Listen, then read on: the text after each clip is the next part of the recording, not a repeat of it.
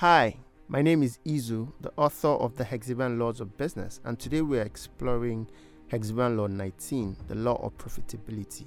You see, if it's not for free, you have to make worthy that fee. Profitability, it's just beyond profits.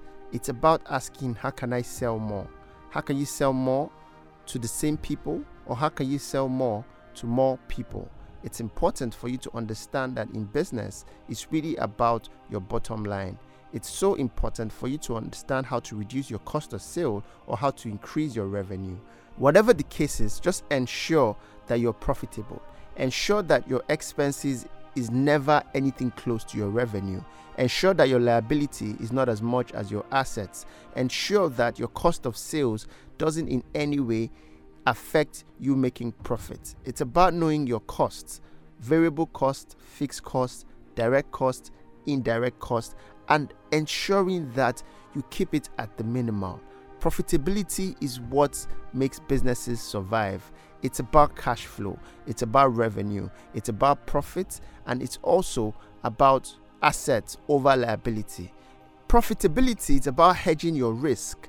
It's about ensuring that your customer acquisition cost is low. It's about knowing that you have more than one stream of income. In other words, multiple streams of income.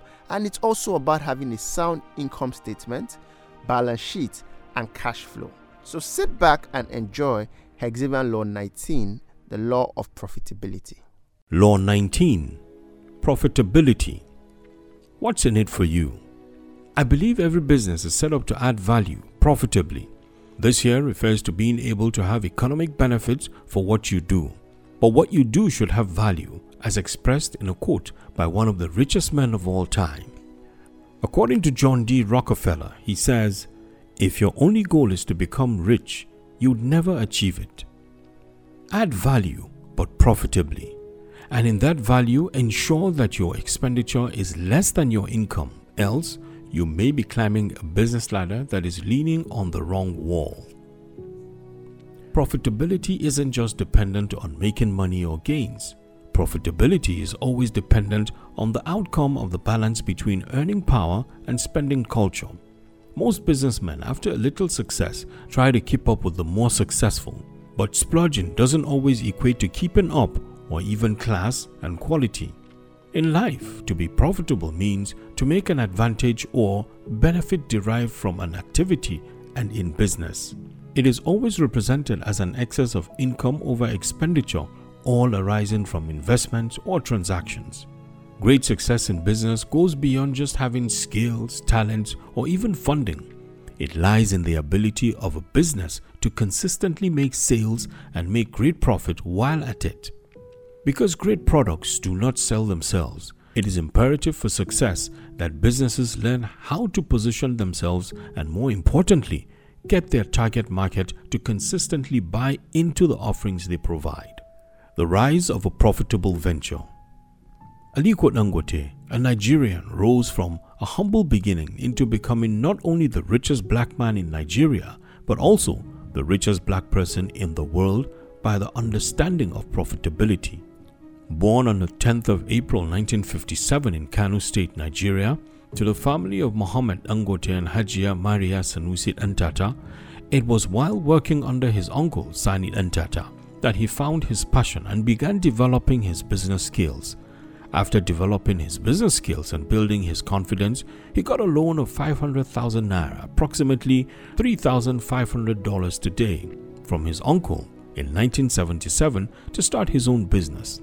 Aliko Dangote was also given a deadline of 3 years to repay the loan, but he repaid the loan within 3 months. This is truly a businessman who understands profitability. He started business by trading in commodities such as sugar, rice, and other foodstuff, and in the course of running his business, he delivered consistently and made enough profits to further help him develop a lot of alliances, both with people and government, which favored him. Even at this, it could be attributed to strong business ethics and principles. One of his business strategies for succeeding in the commodity market was to develop a strong distribution network and make the delivery of his goods faster than that of his competitors and never to lose on any deal. Since he moved into manufacturing, he has never looked back and his company, Dangote Group, controls over 13 companies, with most of them acquired through strategic mergers and acquisitions. In 2008, Dangote emerged the richest black man in the world with a net worth of $3.3 billion, beating Oprah Winfrey, who was the richest black woman in the world with a net worth of $2.5 billion. This is with respect to Forbes' ranking of world billionaires. Just as though he hadn't raised a profitable business enough, in 2010, Aliko Dangote merged his cement companies to become Dangote Cement, and this new entity was listed in the Nigerian Stock Exchange. This made Aliko Dangote Cement Company one of the most capitalized companies on the Nigerian Stock Exchange and the biggest listing on the floor so far. The total capitalization of the Dangote Group on the floor of the Nigerian Stock Exchange accounts for over 42% of the market capitalization as of the second decade of the 21st century, thereby making him one of the biggest players in the business world. In all of these, Dangote's profile had been rather professional, with a conservative spending culture, which is less than his earning power. This leaves a signpost that to run a profitable venture, both as a business and as an individual, one must have way more earning power than a spending culture. As much as Dangote is a wealthy man, it would be more appropriate to see him as a businessman who has been able to create wealth and profitability out of the value he has. Contrary to popular view, profitability shouldn't be measured by financial statements arising from products alone. As a matter of fact, the main quantification should be in the value derived, how much you make, and how much you can keep in cash, kind, and customers. Happy customer, better profit. In the words of W. Edwards Deming, he explains how profit in business comes from repeat customers that boast about your project or service, and that brings friends with them. But this can only come from adding tremendous value to customers through your service. In the words of Winston Churchill, if you mean to profit, learn to please and value. Also, have it in mind that in reducing avoidable costs, increasing efficiency and productivity are also major factors. The issue of distinctive market positioning is what makes your business different and better than your competitors. According to Robert Collier, he says, make every thought, every fact that comes into your mind pay you a profit. Make it work and produce for you. Think of things not as they are, but as they might be. Don't merely dream. Create. Hi, my name is Izo. I'm the MD of Hexavia, but more importantly, I'm the author of the Hexavian Laws of Business. You see, beyond my certifications and loads of postgraduate degrees, I've also spent over 10 years building businesses, first for myself and for others.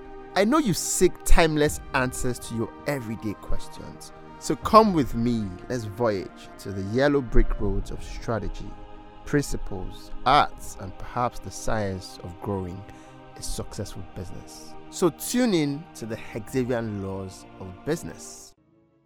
Hexavia is a business brand and management consulting firm with over 10 years of experience in building startups and in corporate restructuring. So if you want strategies or structures for your business to grow, please contact Hexavia on www.hexavia.ng.